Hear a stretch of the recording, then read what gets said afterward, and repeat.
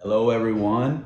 It's Corey Russell here, and it's such an honor to be a part of the Pursuit New York Conference and to be a part of the Pursuit Conference that you guys have going on. These are unique days, but I'm so grateful that you guys are putting this on this day event, and I'm honored to be a part of it today. My name, for you guys who don't know who I am, my name is Corey Russell, and I'm originally from Northwest Arkansas. I had a radical salvation in 1997 in my college parking lot, radically delivered of drugs and just rebellion, and the power of God hit my life. And got married to my beautiful wife, Dana, in 1998. Had my first daughter in 1999. And then in 2000, me and my family moved up to Kansas City to join the International House of Prayer. And where for 20 plus years, gone 24/7 in prayer. And we spent 18 years in Kansas City on the leadership team there and serving, preaching at conferences, teaching in the Bible school, and traveling across the earth, equipping the church in prayer. And then a couple of years ago, the Lord moved me and my family. I now have 3 daughters. Moved me and my family to Dallas, Texas to join the Upper Room Church. And so we have been serving there for the last couple of years, and it's been beautiful and watching all that God is doing. And he's bringing together the prayer movement, and he's bringing together the local church in a profound way in these days.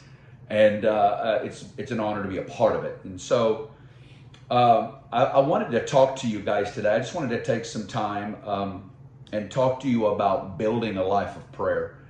You know, I don't think it take a rocket scientist to, or even a prophet to even discern that the greatest need for the church in this hour is that we need to cultivate greater intimacy with God. And it's the source, it's the lifeblood, it is the place from which everything flows out of. Sadly, we all know it, but sadly, most of us don't even know how to even start the journey. And I wanted to take this session just to give you guys some handles on how I have discovered in developing a life with God. For the last 20 plus years, I have given 30 plus hours a week in the place of prayer. It's been my calling, my passion is to spend long hours in the place of prayer, and it's my passion to give it to the next generation. And so I want you to look with me in your Bibles. I want to look at Luke 11, verse 1. Luke 11, verse 1. And you know what? Even before we get into Luke 11, let's go ahead and skip back to Luke 10:38. It all flows in one passage, in one flow. So we'll start Luke 10:38, and then we'll move to Luke 11:1. And so in Luke 10, it's a familiar passage, but it's when Jesus comes to Bethany. And it says that he came in with his disciples. And we see that there was a woman by the name of Martha who welcomed Jesus into her house, him and his disciples, and they come in hungry. And Martha is up. It says that she's distracted with much serving. But it says this verse about Mary, her younger sister. It says, but Mary sat at his feet and heard his word. It says Martha was distracted with much serving, and so she looked at Jesus and she said, Jesus, do you not care that my sister has left me to serve alone? Tell her to get up and to help me. All right? And Jesus looked at her and said, Martha, Martha, you are worried and troubled about many things, but one thing is needed. And Mary has chosen the good part, and it won't be taken away from her. And this right here is, I believe, a very profound story, and one that I believe is very prophetic for the church in this hour. Several of the words that come out of this passage is words like distracted, much serving, anxious, and busy. And we see troubled, busy, all these words that characterize, in my opinion, the majority of believers in America in these days. We are a people who are filled with distractions. We are a people who are filled with busyness. We are troubled over many things. There's much anxiety, fear, busyness, distraction. And this is the crazy thing. It's happening all around Jesus. It's happening all around Jesus. And yet Mary did something revolutionary. And I believe that this is the prophetic call for this generation. Mary did something revolutionary. She says, I refuse to miss the moment that the Son of God is in my house. The Son of God is in my house. I will not miss this moment. And she chose, and she understood the value of the moment. And so she dove to his feet. She took the heart of a listener, and she began to hear the words that were coming off his mouth. Mary actually never said a word in this whole passage. She just made a choice to sit, listen with a heart open. And I cannot overemphasize the need in the midst of this distracted, busy, anxious generation, the need and the call to swim upstream against this and to find ourselves at Jesus's feet with a Bible open, our hearts open, and letting him talk to us in the Bible. I promise you that you will find all kinds of voices within and without that will begin to tell you, get busy, do something with your life, produce something, prove how successful and impactful and great you are.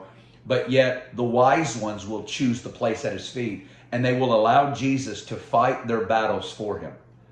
They will allow Jesus to fight their battles for them. And because this is amazing, Jesus looked at Martha, he says, this is what happens. It really comes down to this. A lot of people will try to make it Mary versus Martha. It's not about Mary versus Martha. It's about Mary before Martha. See, if you don't make your primary reward his voice and his words washing over you, and you make your primary reward what you do for him, here's the issue. You will always feel like you're working more than Jesus is rewarding. Do you know that Martha began to question Jesus' empathy and fairness? And this is what happens when what you do for Jesus becomes your identity instead of who you are to Jesus. Martha was so troubled and she was so busy trying to please Jesus that she got angry when he wasn't showing fairness and empathy to help her out in her situation. I have seen so many believers that will make what they do for Jesus their primary reward, and they will get angry and offended at Jesus because they never feel like he rewards them based on how hard they work. He looked at Martha and he goes, Martha, you are worried and troubled about many things. He says, but one thing is needed, and Mary has chosen the good part. I want to tell you, friend, there is one thing in the kingdom. Now, it's not the only thing, but the Lord told me years ago, Corey, that if you get this one thing right in your life, there will be 10 other areas of your life that will come into divine alignment. But if you get this one thing wrong, it will set a trajectory for a completely different outworking in every area of your life. I want you to know there is a one thing. Jesus called it in Revelation 2, first works. We know that he called us to the first commandment, that there are first works and a first commandment and a one thing. And he says, Mary has chosen that good part and it won't be taken away from her. Every one of us have a choice every morning when you wake up. You have a choice. What are you going to do with these 24 hours? What are you going to do with these 168 hours every week? Are you going to pursue it and invest it into making more, being bigger, being higher, and being greater, and caught in the rat race of productivity and success as the world defines it? Or will you begin to define success as Jesus defines it? And it's called the size of your heart over the size of your influence. Mary has chosen the good part. There is a good part. Mary chose it, and Jesus says this will not be taken away from her. Which means what she just did, she invested her greatest commodity, time, and she invested it into eternity, and it will live forever. That is what laying up treasure where rust and moth do not destroy looks like. Investing time, investing money, investing resources into a place that rust and moth cannot destroy. Jesus gives us this story, and in the very next verse, Luke 11, verse 1, I want you to see this. It says that when Jesus was praying in a certain place, not only did Jesus commend Mary for doing the one thing, Jesus did the one thing. And it says that when he was praying, that when he ceased, one of his disciples came up to him and said, Lord, teach us to pray as John taught his disciples. Okay, there's several things that I want you to see in this verse. Number one, what would it have been like to watch Jesus pray? I mean, to watch the Son of God you see God the Son talking to God the Father through God the Spirit, and that for 3.5 years, those disciples got to watch the intimacy, the vulnerability, the joy, the ease by which Jesus connected with the Father, spoke to the Father, communed with the Father, rejoiced in the Father, poured out his soul to the Father. They watched him pray. And I want to tell you, I believe that Jesus' greatest impact on his disciples after he died, after his death, of course, was his prayer life. I believe that set the greatest barometer, it set the greatest North Star, and they governed their lives by watching his prayer life. This has begun, as I have meditated on Luke 11, 1 and 2, it has begun to expose me because Jesus is the greatest leader ever. He's the greatest leader ever. And what blows my mind is that of all the things that he produced in his disciples, I mean, who would have loved to have watched Jesus preach? Okay? To hear the words, the messages that would come out of his mouth. How about the healings, the miraculous, the signs, the wonders, the demons coming out of people, the lame walking, the blind seeing, the deaf hearing, the dead raised. Those disciples were in a 3.5 year, every day and night revival. Now, this is the thing. And we don't see one recorded time where they asked Jesus, teach us to preach, or teach us to heal, or teach us to deliver, or teach us to prophesy. After spending 3.5 years with the Son of God, they go, teach us to pray. Jesus, we want your prayer life. John gave it to his disciples. We want yours. See, that's the litmus test of true leadership. Is this question: does anybody want your prayer life? And have you lived a prayer life in front of others that actually provokes it? That's the question of the hour. We need a whole new breed of leadership. We've defined leadership by how much you can build a church, by how gifted you are in preaching, by how good your networking skills are, your church building strategies, everything else but the one thing that Jesus produced in his disciples: teach us to pray. But that right there, the very fact that we're not hearing about it, is an indictment on the current leadership. You can only provoke that which you do, and you can only give to others where you're living. You can't give to others what you're not doing and where you're not living. And I believe that God is awakening a cry within the church in this hour. Jesus, take us to the school of prayer. Teach us to pray. Raise up mothers and fathers of prayer that have forged decades in the presence of God, who have forged decades in prayer, in fasting, and intimacy with you. And that when they open their mouth, heaven moves. See, the disciples connected the dots that Jesus' public life of ministry was the result of his private life of prayer. Jesus' public life of ministry was the result of his private life of prayer. And so I imagine when they asked this, teach us to pray, they were thinking that Jesus would go right into a list. And he's going to give us the Lord's Prayer, but this is what I want you to see about the Lord's Prayer. It's one that you've probably known your whole life. This is the first thing I want you to see. Jesus says, when you pray. That's the number one secret about developing a prayer life that Jesus is going to teach us about prayer, is that there is a when. Here is what I want to just say to you practically right now. You need to find a time and a place every day, and that you need to make that appointment sacred with you and God. And you don't need to let any amount of money, opportunity, or mistreatment, or betrayal, or hardship talk you out of that appointment with God. I would encourage you to look for an hour a day, 1 hour a day, to find that time with God from which you live the rest of your day out of. I think the when is important. And so Jesus says, when you pray, which means this: you learn about prayer and you grow in prayer by just doing more than just reading books on it and doing other things on it. You grow in prayer by doing it. For me, it's 6 a.m. I love waking up early in the morning before all the distractions come my way. And I love to tithe the first 2 hours of my day to me and the Lord. Before there's any emails, text, anything to do, I want to look at him, I want to commune with him, and I want to be with him.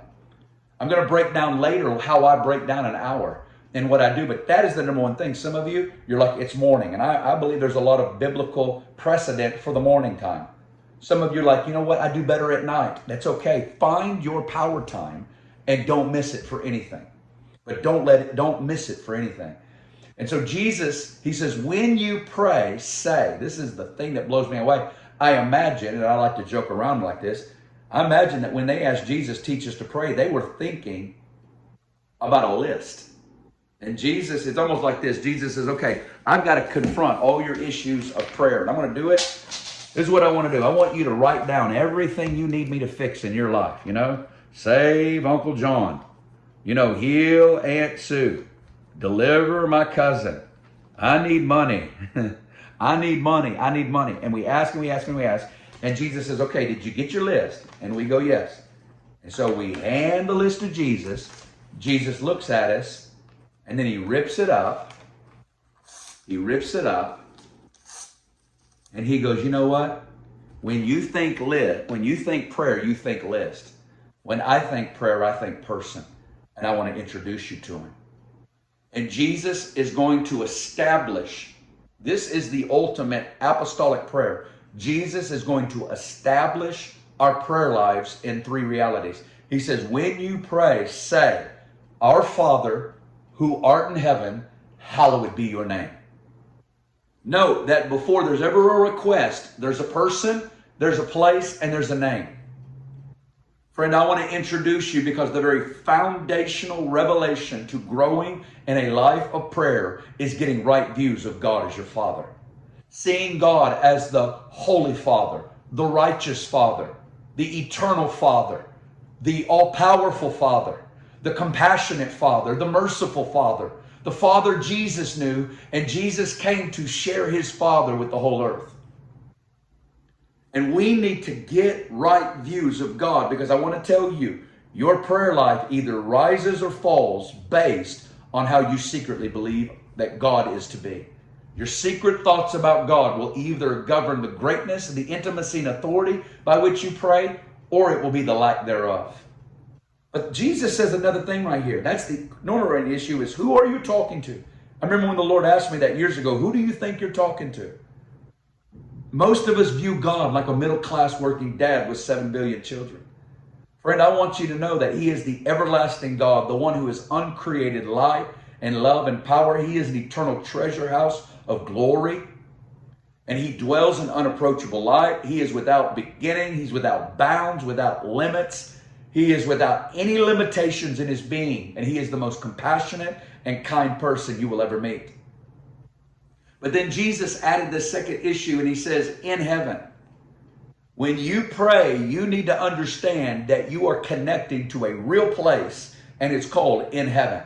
Heaven isn't just the place that we go to after we die. It's a fixed place that we are to set our mind's eye. Colossians 3 tells us to set our minds on things above, to let the throne life fill you. Revelation chapter 4 describes the throne room of God.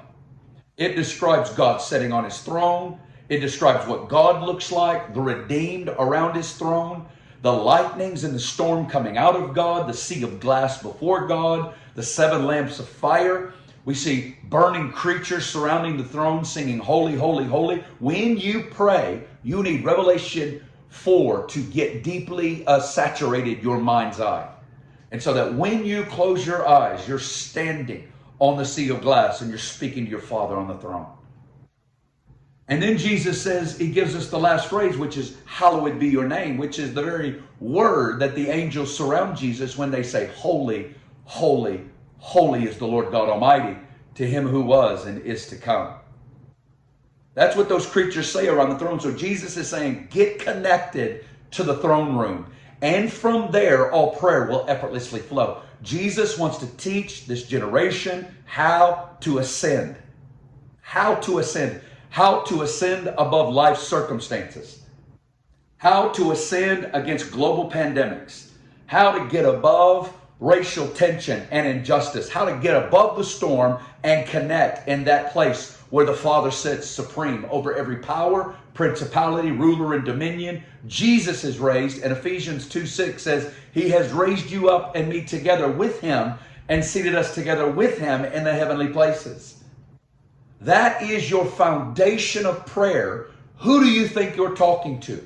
Where does he live? Where are you seated? And what's the word that surrounds his throne? It is an hour to get heavenly minded, to get heavenly focused, to put our affections, to put our hope, to put our allegiance, and to learn how to ascend and to get above the storms. And because from that place is where we receive the authority to pray, thy kingdom come, thy will be done on earth as it is in heaven. See, you can't bring to earth what you're not encountering in heaven. The power of releasing things is based on your present day encounter. I want you to get a vision for the spirit of revelation. I want you to get a vision to ascend above all the storms, and that you would see God, that you would get off of Facebook chat rooms, that you would get out of the social media debates, that you would get off the politicized media, and that you could lock eyes with the throne room of God. And that is the place, the foundation. Jesus gives us the Lord's Prayer. It addresses needs that we have. It addresses situations. It addresses relationships. And you can read all those things in the Lord's Prayer. But then Jesus gives us a second part in his teaching on prayer.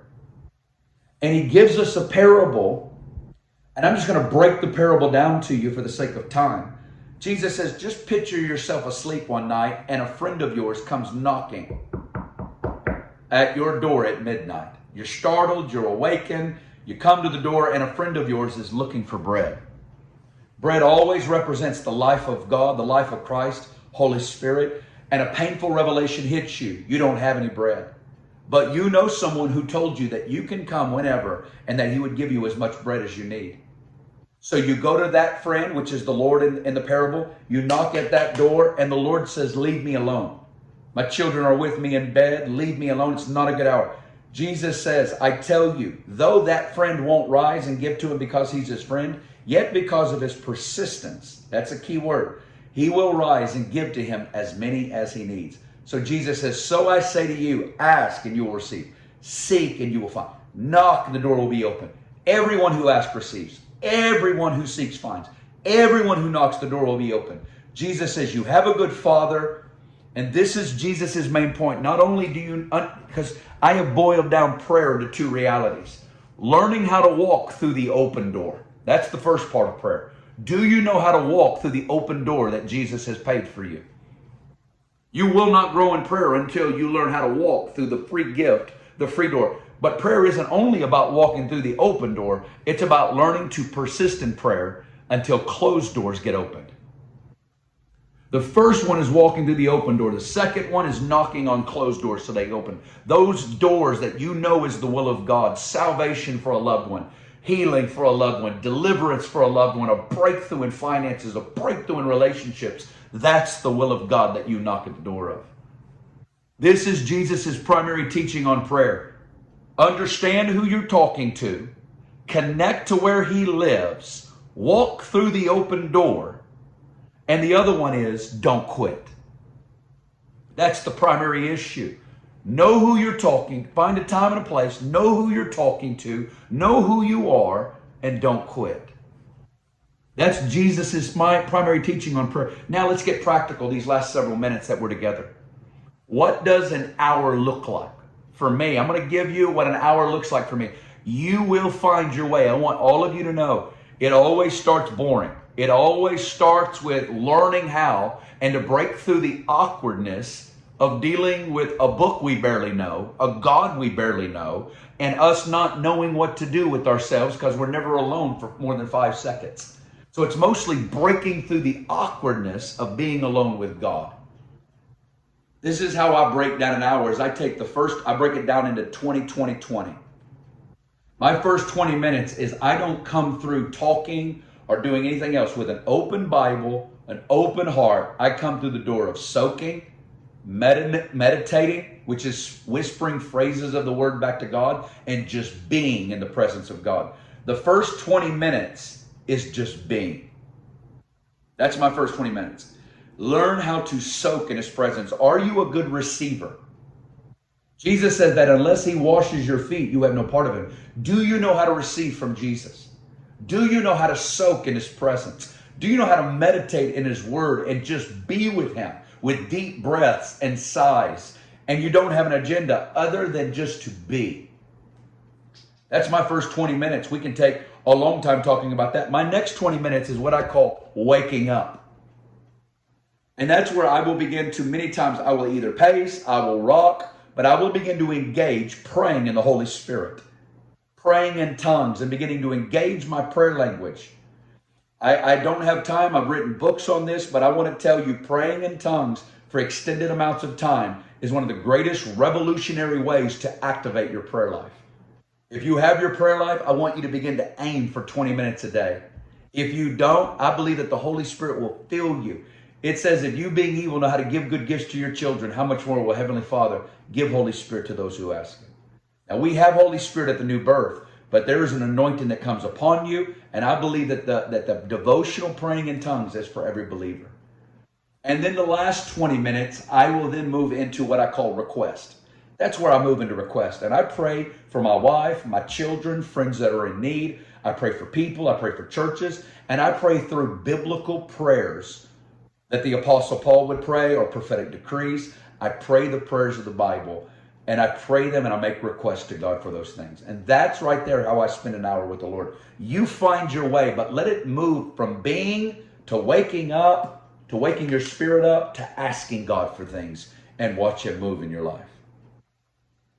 I want to pray for you right now. All right? And I just want to ask that God would activate and that God will release an impartation of the spirit of prayer in your life. I have right behind me right here, I have Psalm 2, verse 7 and 8. Ask of me, and I'll give nations as your inheritance. God's going to put nations on your heart. God's going to put a map, and you're going to be laid out over a map of the world. God will give you nations. Father, in the name of Jesus, I ask you to release the spirit of prayer. I ask you for the anointing of prayer. Holy Spirit, you help us in our weaknesses. We don't know how to pray as we ought, but you help us. And we come to Jesus right now. We say, Jesus, teach us to pray. Take us by the hand, escort us to the throne room, awaken us to our identity in heavenly places, and release the fire of heaven. Release the fire of the Holy Spirit upon us.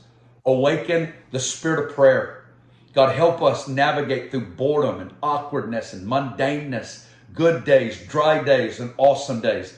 God, I thank you that though we may not feel tons, it moves you, God.